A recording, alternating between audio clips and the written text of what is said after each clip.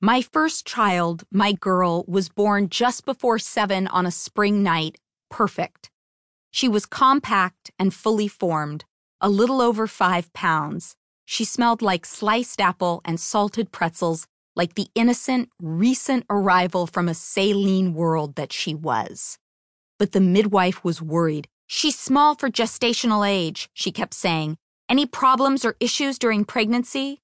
I wanted to ask her if heartbreak counted, if sharing a bed with a good-hearted dog rather than the baby's father might do it. "Also," the midwife said, "she looks a little jaundiced." "That's just the Greek side," my mom cut in. "We're all yellow." The midwife finally handed her over, a waxy, pinched little thing, gory and unkempt, not serenely smiling like the dolls of my youth, but a real baby, mine. When I breathed her in, a straight, bright, synaptic path lit up the center of my brain. Every neuron said to its neighbor, "Yes, yes, yes, yes, this is the one, yes." This reaction is hardwired. Animals identify their offspring by scent, but to me, it felt like magic. Smelling her elicited a euphoria akin, I imagined, to the unadulterated delight of smoking crack cocaine for the first time.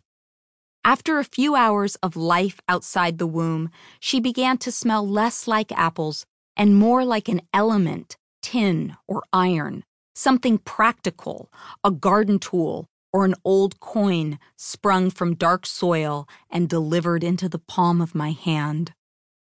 After months of waiting to see who this child would be, after fending off the broad hints of a sonographer who was dying to give away the mystery of her gender, after sleeping alone in a thicket of unhappiness, after praying to skip over incubation to active motherhood, here she was, a little football of a person, tucked into the oval between my arm and torso, breathing on her own, making minor noises, preoccupied with the job of being alive.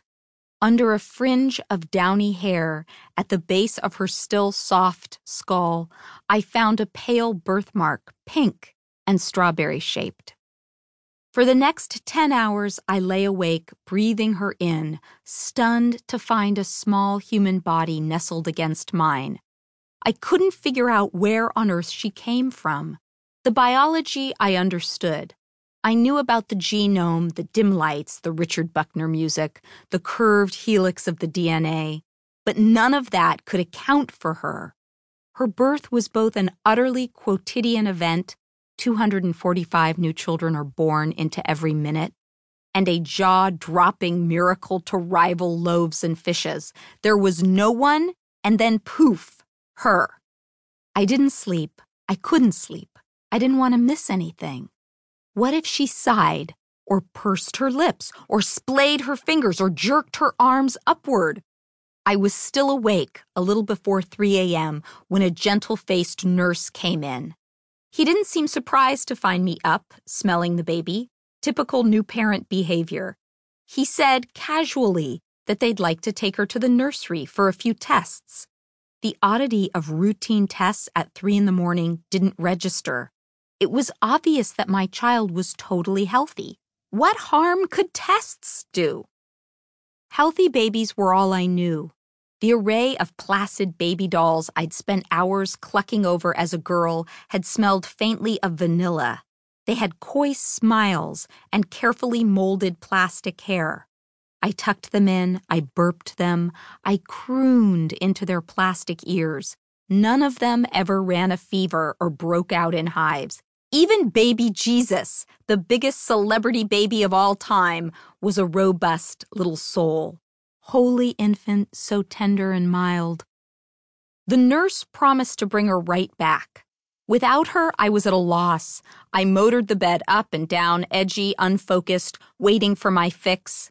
An hour later, the nurse came back empty-handed. "Where's my baby?" I said, sounding even to myself absurdly panicked.